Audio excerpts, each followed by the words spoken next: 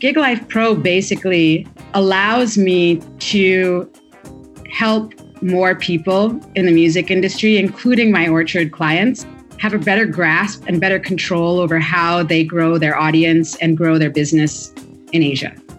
Hey guys, welcome to How Music Charts, where we pull back the curtain on today's music business, exploring music industry trends, music data, and the creativity that helps your favorite artists hit the charts.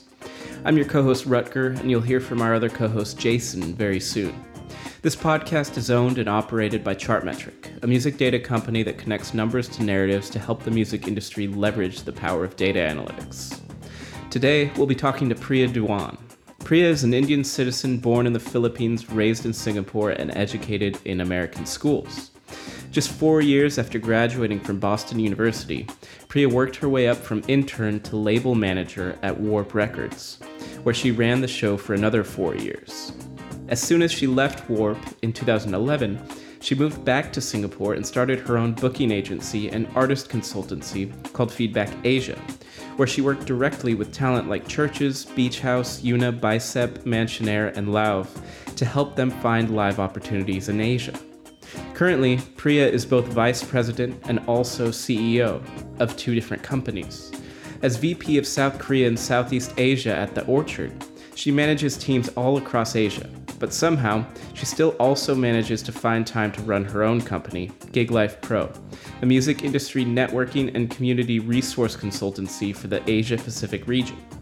Suffice it to say, Priya knows the music markets in Asia inside and out, not to mention the qualities it takes to be a leader in the music industry, no matter what market you're in. So, without further ado, please welcome to the How Music Charts podcast, Priya Dewan. How's it going, Priya? Good, thanks. How are you? Lovely, lovely. Good evening for you, I imagine. Thanks. Yeah, it's 11. Well, thanks for joining us so late. Yeah, my pleasure. Sorry about my minor technical difficulties. Oh, no, it's all good. So I wanted to sort of start with some personal or career-oriented stuff. So I was reading an interview that you did with Buro 24/7 Malaysia, and you say that your brother said something to you when you were younger, and you've carried it with you to this day. And he said, you can't manage what you don't measure. And I think that's important to us, especially being a data analytics company, obviously. But can you explain how you've applied that wisdom to your professional life, going from intern to head of Warp Records in the US, and then VP at The Orchard to founding your own companies? That's actually a mantra that I still live by. I have a printout of it on my desk in my office. I really love that phrase. So it's basically applicable to any aspect of your life where if you're trying to improve on something, whether it's trying to learn a new skill or trying to improve on existing skills or get more fit or whatever, it's really impossible to accomplish any of that if you don't know where you are at day one and if you have no way of tracking your progress. How do you know if you're getting closer towards your goals or learning more? So when I was office manager, one of the things I started to take on was the college radio marketing. So, I looked at that and said, okay, well, how do I get good at college radio marketing? Well, for starters, I need to learn about all of the college radio stations across the country. And then I need to identify which of those are most influential. And then I need to track how well we are performing at those stations. And the same way with how I approached retail sales. Same thing, like how many stores are there? Which are the most influential stores? And basically from that, you build expertise because you've identified what it is that you're trying to be good at and then tracking your progress in that. And the same thing, I guess, like when I first started working for The Orchard here was looking at first, how many labels do we represent currently? What are the key labels out here? What are the key platforms out here? How am I going to systematically reach out to and develop relationships with all of these people? And how do I track that? Like, how do I track all the people that I'm meeting and those relationships and those, and to be honest, today, what I love about today is that there's so many tools to help you measure and manage everything. right? Even like how many people you're meeting. You've got like, I use Highrise now, right? To track my network and track my engagements and things like that. So yeah, that phrase has helped me throughout my career. And I feel like in today's day and age, it's easier than ever to do. And so in another interview with Australian nonprofit One of One, you offer advice to anyone wanting to start a career, especially in the music industry. But obviously it's applicable across many industries, and that's look for a gap in the market that you can fill. So I know there's no way to like teach this sort of thing or to give a sort of formula, but can you explain some of the unique strategies or perspectives that helped you find a need to fill and some of the challenges you faced doing so? Yeah, sure. I mean, the first moment of that I had in my career that was like really impactful was sort of by accident. I was home Singapore visiting my parents while I was living in New York and running Warp. And I timed my trip for the first ever Laneway Music Festival in Singapore. So that was like January of 2011. And a couple of my friends were actually performing at the festival, which I thought was really cool. And Battles, who I worked with, and Beach House, who I was friends with. And I came down and it was an amazing, amazing event. And I was so impressed by how many people in this part of the world enjoyed the kind of music that I was working in. And so I started to investigate this more. And I was like, wow, how are artists like this touring in Asia? And what I found out was that it was all being done predominantly out of the UK, or, you know, in some cases out of the US, and in rare cases, like out of Australia.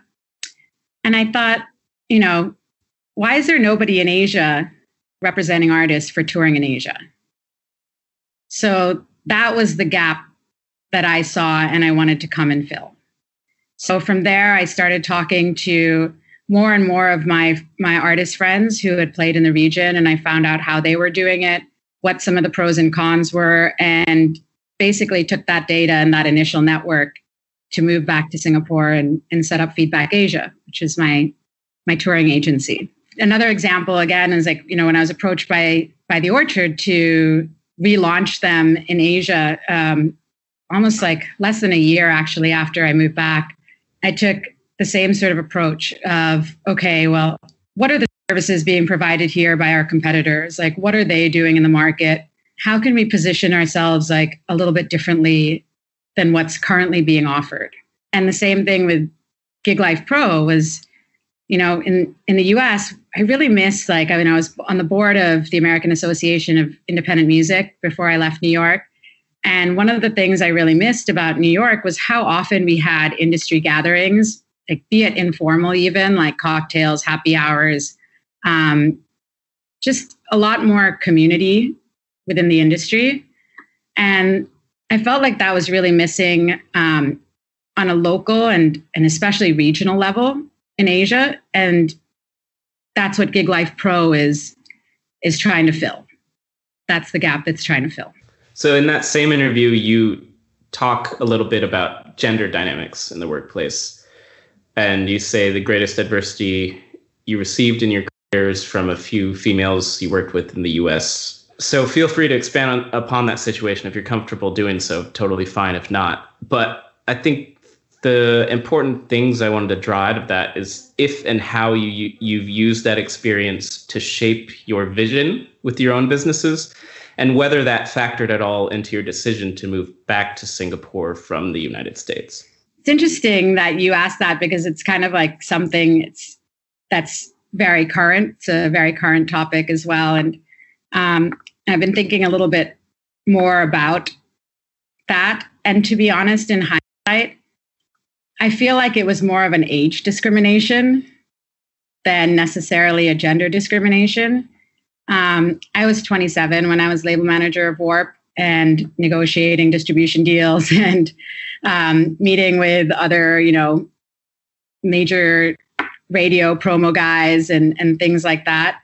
I did have a couple of experiences about that I was referring to in that article, where I had a couple of women who I felt like were really encouraging me along my journey. And then once I got that promotion, kind of had a completely different attitude towards me.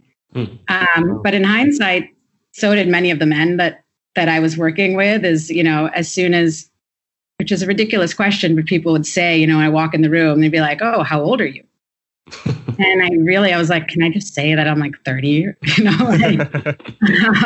Such a weird dilemma.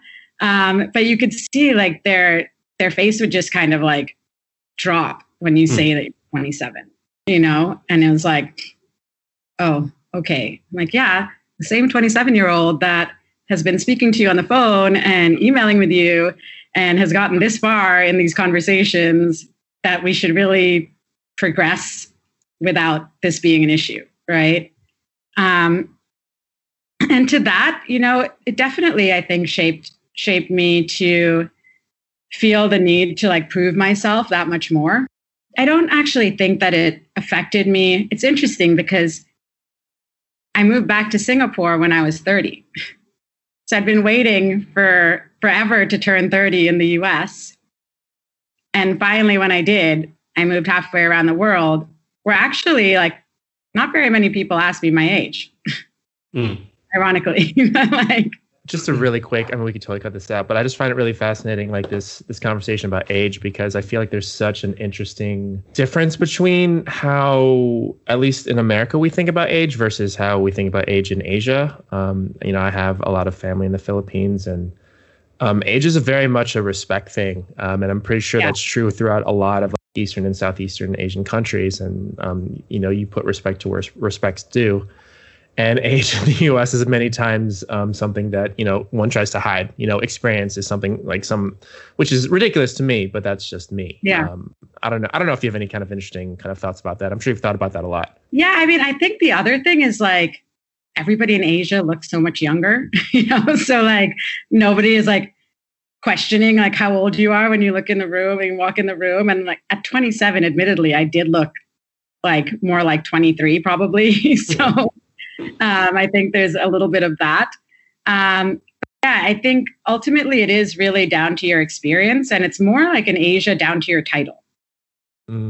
Right? So I feel like if you are a label manager or a VP or whatever, and you walk in there with confidence, nobody's like asking to check your ID or asking you even the question of how old you are. So you have such an interesting background, both professionally and personally, between the U.S. and also the Asian market. So we're going to ask you the impossible, but is there a way you can kind of, because you're so well positioned, I think, because most of our listeners are from, the States and Western Europe, describe at a very kind of broad and high level, can you talk to us a little bit about the different kind of peculiarities about the Korean market, Japanese market, Filipino, Chinese, Vietnamese, and any other kind of South or Southeast Asian markets that you feel like you could maybe pull out maybe a neat little insight or something to kind of take home for a lot of our listeners who maybe know nothing about the other side of the ocean? Yeah, sure. I can do a few key highlights, interesting points. So starting with Korea. Korea is a market that is very heavily dominated by local music platforms. They have a lot of 360 deals. So the labels or the management companies or the agents are publishing and everything else. And it's a market where physical is actually on the rise year on year. So they are selling, thanks to K-pop, a lot of physical product there. Japan is also a very insular market that uses a lot of their own local platforms. Physical is dominant there, which is very unique in the world. So if you really want to move the needle in Japan, you really need to have a physical product in the market. And there are no third-party label services companies that you can hire. So unlike in the US and Europe, where you can hire a PR company or radio plugger or things like that, those services actually don't exist outside of label or licensee companies. China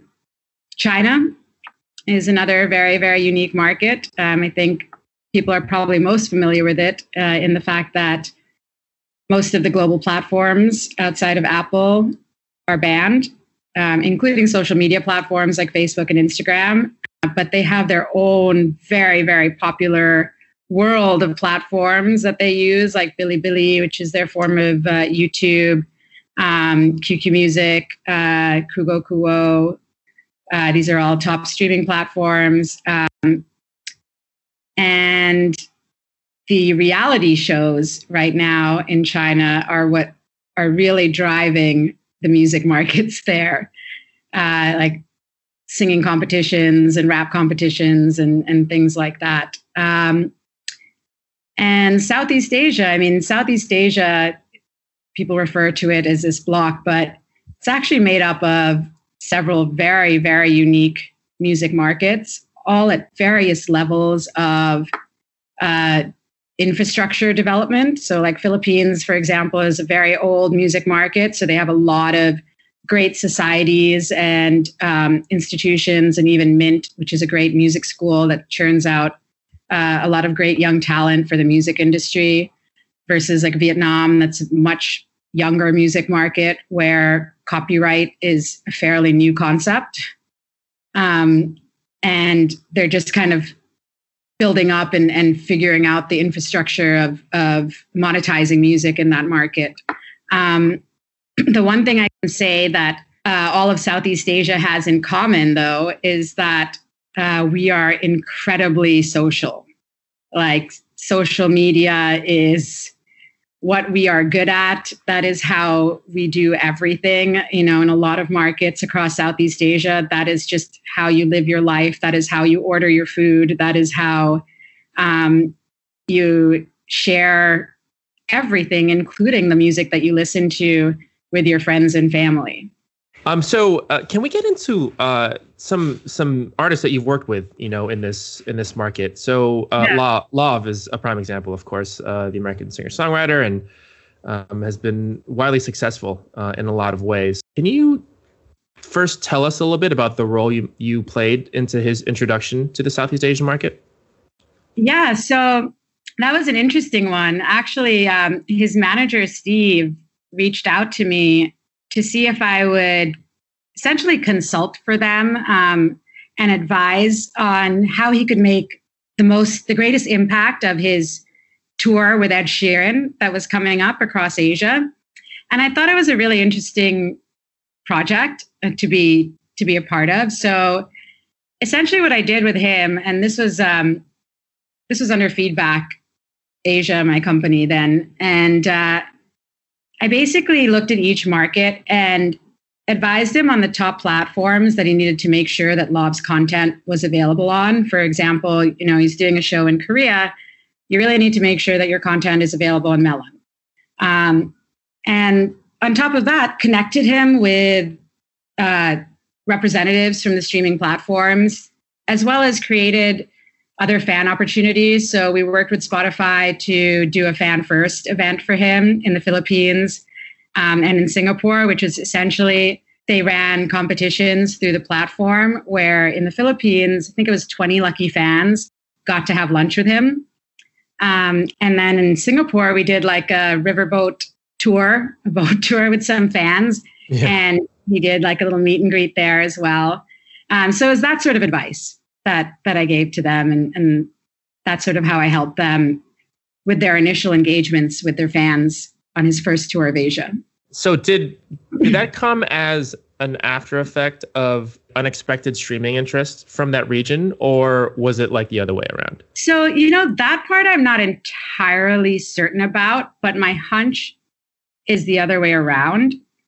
I mean, on one hand, there had to be something, right, that like he would get this opportunity to support Ed Sheeran, but that could also just be an artistic choice that Ed Sheeran made of like taking, a young budding artist on tour with him. But I definitely feel the activations that we did during that period definitely tipped off his streaming activity afterwards. It had to have, right? Like when you're actively promoting yourself in a market like that with all of the right things in place, like great music and great performance, great visibility, opening in, basically arena tours to a fan base that's all going to be there for the opening artist because they're just so excited to see the headliner. And then your own special like media and fan looks around that. So we also actually helped him with a few key media plays, like in Singapore with like Bandwagon interview. We set up an MTV Asia interview for him, and a few other media looks like that. And to be honest, it seems like a small amount of things to do, like a handful of interviews and a couple of meet and greets. But those kind of activities are so impactful in these markets. You're there, you're posting, look what I did, look what I saw, look who I had lunch with, like, yeah. So going from someone as massively successful as Love, can you kind of shift focus a little bit to someone who's still emerging today? And so let's just assume they're, from somewhere in the States. How, and maybe let's say they do see, a glimmer of activity, maybe in like Quezon City or Jakarta or, one of these cities that maybe they never even could point to on a map because they just weren't familiar with that region of the world. How does one go about developing their audience base if you're kind of like seeing some stuff going on, but you don't really know what your first step is? Yeah. So I would say for starters, like you mentioned, look at the data that you have in hand to identify what those markets are. I mean, for most people, though, the reality is Quezon City, Jakarta, probably Buenos Aires, like Mexico City are likely to be in your top 10, no matter who you are, because those are just the top markets for Spotify and the volume of users there is very high. But that's so, if you're seeing the same thing across all of your social profiles, be it in Asia or really anywhere, I feel like my advice would be similar. And that would be to learn more about that market, right? So learn more about how fans engage with music in that market. What platforms are they using?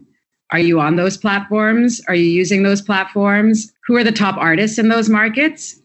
Who are people that you may want to reach out to for collaboration opportunities or other sort of sharing, cross-promotional opportunities? And then track it from there, really, right? We have so many tools available to us now to really see the impact of our different marketing efforts. And you can basically do sort of a trial and error of that. But I'm very confident that you learn about how to reach your audience in a certain market and identify a few people that you can work with in those markets, you could actually move the needle. Now, let's switch directions. So, you have a lot of experience helping Asian artists also reach global audiences as well. So do the tactics stay the same? Do the philosophies of how one goes about doing that shift a little bit? There's such a huge, cultural difference as well and linguistic differences between kind of the West and the East. The reality is the world is becoming smaller and we're seeing a lot more opportunity for different cultures of music to cross borders, you can say, right? But the reality is at the end of the day, if you are able to communicate in a base language like English, even if your music and your content isn't necessarily fully in English, it's definitely easier, right? There's definitely an easier opportunity. And something that I've been talking to a lot of the artists that I work with, especially at the Orchard, about is adding subtitles, right? So we're working with this great new young artist, Ween, from Vietnam, and just put out a single, and we got it on some new Music Friday playlists in other Asian markets. And I was talking to his manager, and it occurred to me, and I was like, I actually don't even know how to pronounce the single. So if I don't know how to pronounce the single, and I'm like actively looking for him, but I don't, can't remember how to type it in either, then how are other people who are interested in this music going to know how to find it and track it? And so, one thing we talked about is like localizing the track listing and adding English subtitles to his YouTube lyric videos. And, there's definitely things that we can do to make our content more easily accessible to a global audience. And the same thing, whether that's you sitting in Asia or in Europe or in Latin America, and vice versa, right? Western artists trying to break into the Asian market, a lot of that you'll see bands have been doing it, like in Indonesia, they'll be creating UGC videos on YouTube with translations, Bahasa translations of an English song. You need to find a way to get your audience to connect to what you're saying. And the best way to do that is if they understand what you're saying in some shape or form. Going back to that one-of-one interview that we mentioned before, you mentioned something, and we'll quote here, that Asian markets are facing several issues. The first seems to be an issue globally, the lack of medium-sized venues, 400 to 800 capacity, for developing artists to perform at. Another issue is that due to the expense of bringing in international artists, shows tend to be quite pricey, limiting the number of shows a fan can attend in a given month. So how do you kind of, first of all, what are your thoughts on that kind of now, and then also in the light of the obvious COVID-19 pandemic, what kind of movements do you feel like are kind of happening now in October 2020? So, the venue issue is definitely still an issue, if not more so of an issue, because we've definitely seen a lot of venues not survive, especially in the Philippines. Almost every one of the most beloved small live houses in Manila have shut down. I think there's only like 2 left. But on the flip side, Asia is the first to be recovering from this pandemic. You've got markets like China where there's full-blown tours and festivals in Wuhan of like 15,000 people. Taiwan, Eric Zhou had 4 sold out Taipei Arena shows that, full capacity, that went on without a glitch and without any sort of second wave in that market. You're seeing these markets sort of open up more and live music, real live music becoming a reality in a lot of these places. And we're also starting to see green channels open up within Asia right now for business travel. But, that's the great first step to what's next in terms of our ability to move around.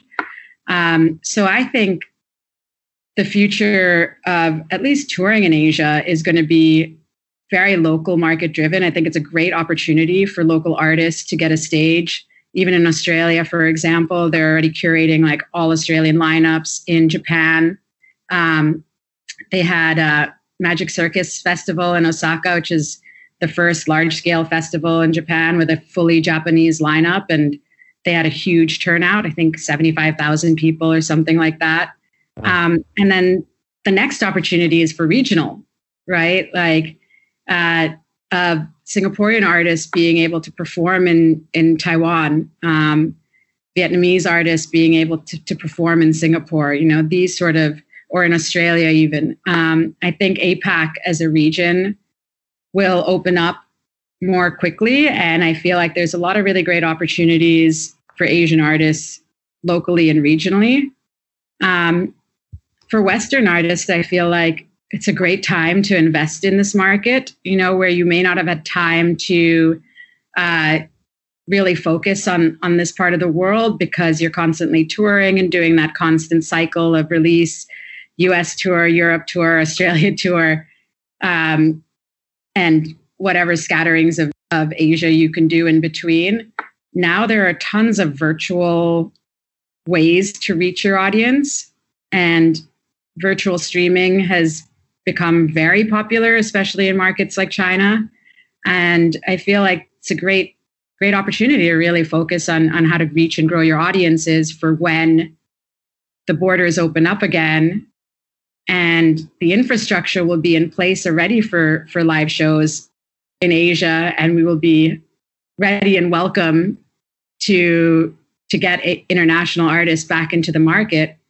and hopefully at a more affordable rate. Because to be honest, like pre-pandemic, the fees of international artists in Asia were starting to get out of control.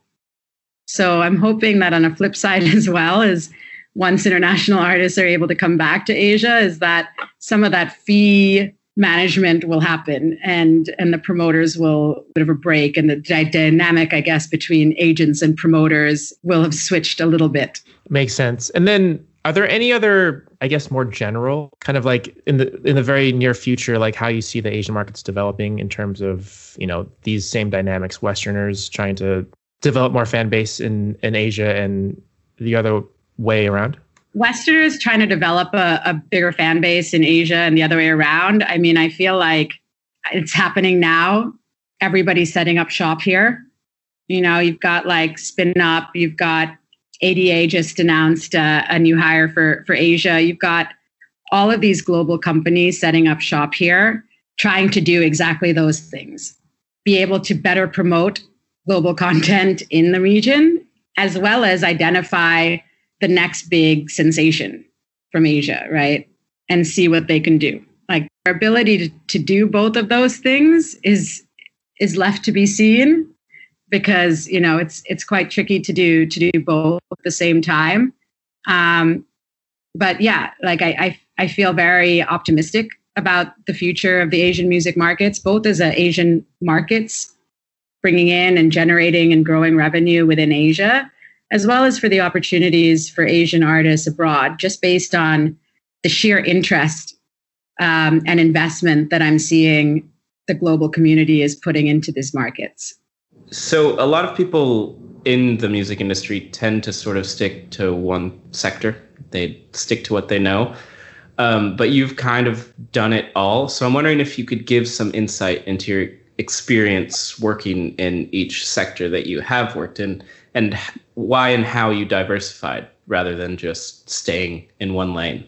Yeah, sure. I mean, I was a complete novice when I joined the music industry. I mean, I grew up in Singapore at a time pre-broadband, I guess, where music sharing and file sharing was not really a thing. So I grew up really heavily influenced by British boy bands and US pop stars. And I honestly didn't even know that there was a music industry when I moved to the US, when I went to Boston for university.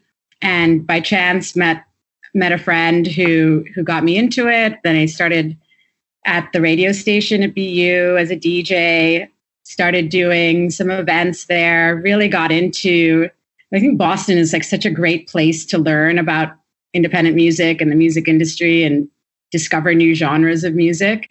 I worked at a Paradise Rock Club, which is a really famous venue on Commonwealth Avenue, as a door person for a while.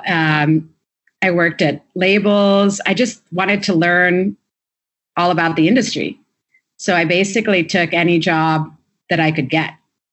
Even within Warp, you know, I started off as an office manager and then took on some college radio campaigns. I was like, hey, you know, all of our electronic stuff seems to chart #1 on RPM anyway on the CMJ charts. So what if we kind of brought this stuff in-house? And I did it.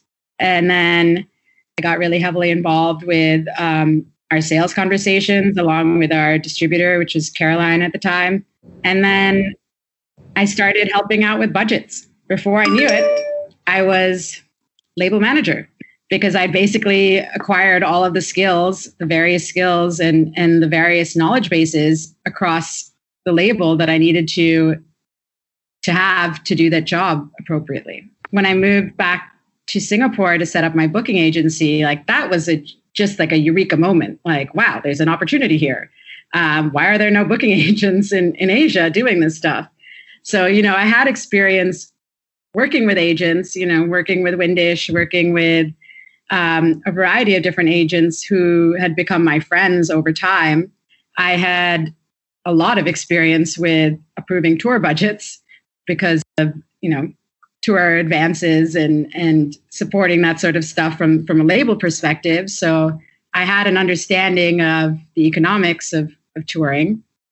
And then the rest of it to me was networking, right? The missing piece was networking, which is what I ended up doing, hit the ground running when I moved back to Singapore. From there, actually, I was approached by The Orchard once I was in Singapore, because Richard Gotther, who is one of the founders of The Orchard, actually came to speak at Music Matters. And a friend of mine who is ex-Caroline is currently working for The Orchard and said, hey, my boss is coming to town for this conference. Can you take him out and take him out for a meal? And that's really how I got the opportunity working for The Orchard.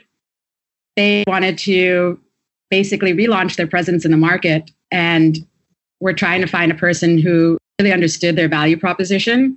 And at Warp, I negotiated 2 distribution deals while I was the label manager. I did one in North America, one in the US for between Red Eye and after we left Caroline, and I did another one in Canada. So I was really experienced with the distribution side of things. So that experience really helped me with the Orchard side. Gig Life Asia was launched basically because every time I went to festivals or shows around the region, which was a lot, my friends would message me and say, hey, I wish I had known about this. I would have come. Or, hey, can we go with you? Where should we stay? What should we do? So it was basically like touring for fans was what I was trying to set up there. Gig Life Pro actually is the culmination of all of that. Gig Life Pro is all of the knowledge and all of the network from all of my experiences coming together in one place to connect with each other and find and build opportunities. Mm-hmm. So speaking of Gig Life Pro, can you explain the practical needs that Gig Life Pro fills and how you're able to measure, manage, and balance everything in order to fill those needs, especially since you are also VP at The Orchard, and any adversity that you've come across in the process and how you've worked through that? Gig Life Pro is actually set up because I had so many friends in the music industry outside of Asia, especially in the beginning, who were coming to me to ask for my advice or to see if they could work for me, or maybe they already work with me for The Orchard and they wanted to do more in these markets, right? So, I tried to do a couple of consulting gigs, like for Love. I also did one with Partisan for Cigarettes After Sex when they were coming out here to tour. And those are really great and impactful, but not really scalable, right? Because, as you mentioned, I have a full-time job as a VP of Southeast Asia and South Korea for The Orchard, and it's a job that I love and it loves me back, and I want to spend, a good amount of time doing it. So Gig Life Pro basically allows me to help more people in the music industry, including my Orchard clients, have a better grasp and better control over how they grow their audience and grow their business in Asia, right? So instead of coming to me and then me having the time to maybe connect you with a handful of people, what I'm doing with the platform is giving you basic information about how to reach your audience. Like, here are the top streaming platforms. Here's a list of venues, and you can click through to them. Here are the top for international content. And most importantly, here are the people that you need to get in touch with to do business with in these markets, right? And they can be service providers. So, people who offer PR and marketing services. They can be managers, local managers of awesome local artists who have big reach that you could maybe collaborate with. They're music lawyers on the ground. I mean, the other big need or big gap that I'm trying to fill with Gig Life Pro is creating a better infrastructure for the music industry in Asia. And what I mean by that is there are so many different ways in which industry functions. Like, a lot of these places, you've got majors that are not the majors we know, right? Not Universal, not Sony, not Warner. They're local majors. A lot of them do 360 deals. And if you're not part of that ecosystem, then you're in this independent gray area, right? And that's the ecosystem. I feel if we develop that and help them build that infrastructure of this is what a label does, this is what a manager does, this is what a distributor does, here's how you can do it on your own. There's a lot of incredible talent in that sort of like gray emerging area. What direction do you want to take Gig Life Pro in, and how are you looking to further develop it? So we literally just launched our platform. Like as of yesterday, we're starting to take applications for members. We're super excited because it really does just allow me to scale my networking as well personally, right? I've got an incredible team currently. Sarah, my COO, who's based in Melbourne, basically runs the day-to-day. She manages our 2 content and marketing managers, Hien in Vietnam and Matt in the Philippines. And I can just check in on them like once a day, basically. And all of this incredible content is now flowing. I connect them with a few people every time we enter a new month. We have a new focus market that we cover. So for example, this month is Thailand. So what I did was connect them with all of my closest friends in Thailand, labels, managers, promoters, etc., and they run with it. We also run these weekly happy hour calls where we invite 8 to 10 or 12, mostly regional, but now a few international guests to jump on these calls and connect with people. This is all well and good, but I'm excited for the moment where all of this can happen on the platform itself. Like that's what we've built for people to create these sort of connections on their own, where I am not as involved in having to facilitate it, right?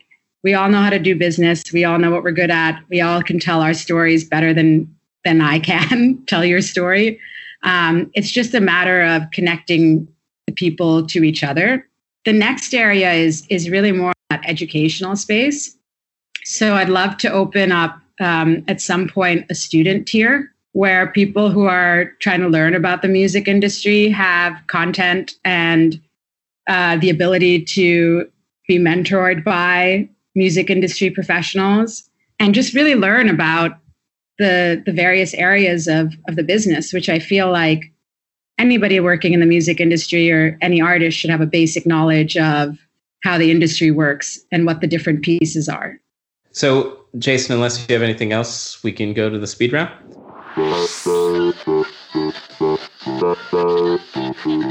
So these are less questions and more like we'll read you the headline and maybe explain the article a little bit, and then you can just react to it. So this first one, there's this article in Music Ally called "Can Music Make You Sick? Measuring the Price of Musical Ambition." And basically it covers this book called Can Music Make You Sick? And the 3 sort of sections of the thesis of the book are that 1, the current landscape of the music industry, especially digitally, is undermining artists' well-being, just in terms of like this feedback loop of appraisal and valuation, and music production is getting less and less about actually making meaningful art. The second part of the thesis is that artists seek contracts as a marker of status, and in an industry that they feel is like defined by luck. So it's based on pre-existing power dynamics and networking, and so it all gets chalked up to luck. And then the third section is essentially that the artists don't really have control because they're just at the whims of this sort of nebulous digital music industry. So I guess just your reaction to that thesis. Wow. I mean, that was quite the multi-part thesis there. Very interesting, though. So I guess a quick reaction to that is I sort of feel the opposite. I feel like thanks to the internet, a lot of the gatekeepers that were preventing artists from aspiring to greatness are sort of bypassed, right? Where you don't need a label, you don't need a radio plugger, you don't need to hire all these people. You need to have like a really catchy tune and be really good at promoting it, self-promoting it. And that's where you're seeing a lot of these sort of quick starts, right? Like whether or not I believe in like the validity or the merit of these artists is a different story. But I feel like now more than ever, artists have control over their ability to reach and grow an audience on their own. I feel like now more than ever, artists have more control, actually.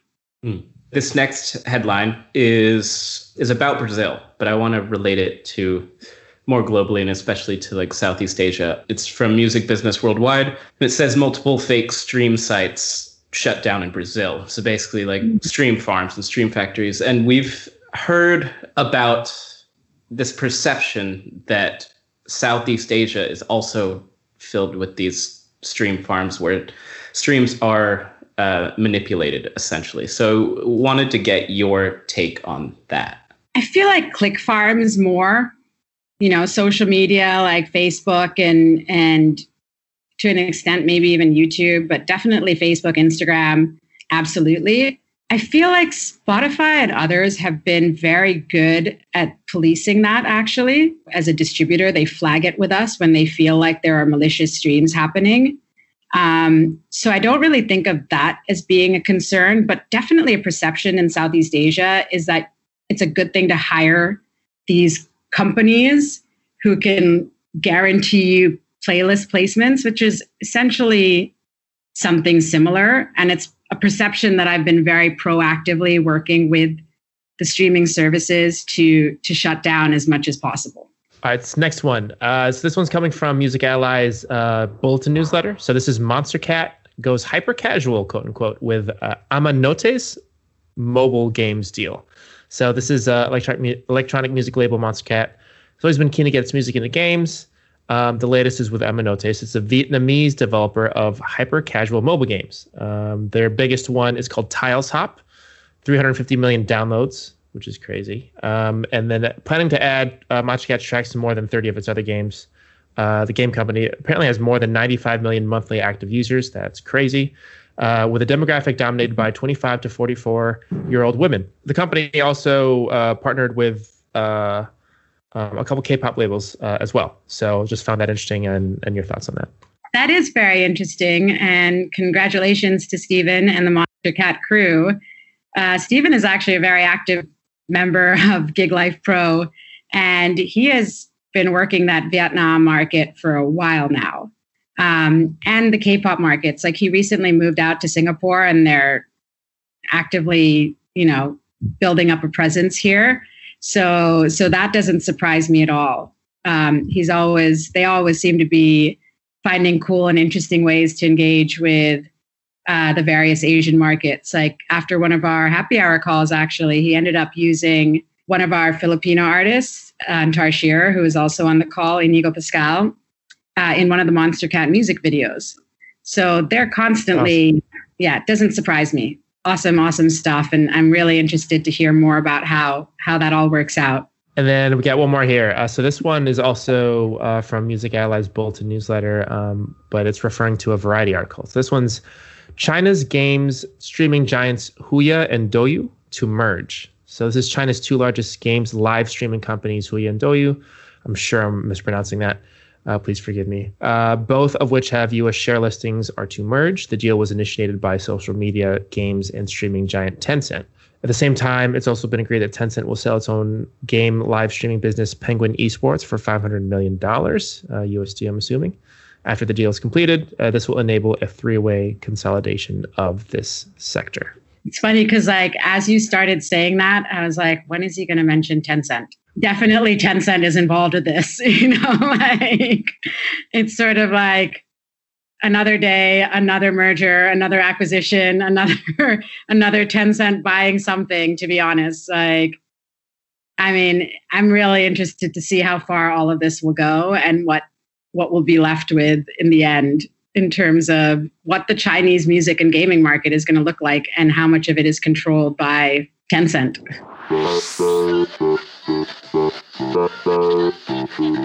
Is there anything else you wanted to, promote or mention, Priya? I mean, I think it's really awesome that you just basically opened up Gig Life Pro membership yesterday. I don't know if there's anything you want to kind of tag with that. I mean, really, it's like if you want to engage more with the music industry in Asia, check it out, giglifepro.com. Well, it's a great mission. We'll be sure to link to it in the podcast notes and stuff like that. Awesome. Well, thanks so much, guys. It was really fun. Great questions. Thanks. How Music Charts is written and produced by Jason Hoven and Rutger Rosenborg, with additional research by Michelle Yuen. Special thanks to Priya Dewan. Free Chartmetric accounts are available at chartmetric.com, and podcast notes are at blog.chartmetric.com. You can also subscribe there for additional insights delivered to your inbox right after we publish. Follow our thoughts on our LinkedIn, Twitter, Instagram, and Facebook, all at Chartmetric. That's Chartmetric, no S. And by the way, subscribe to our YouTube channel as well. That's it. Thanks for listening, and we'll see you next time.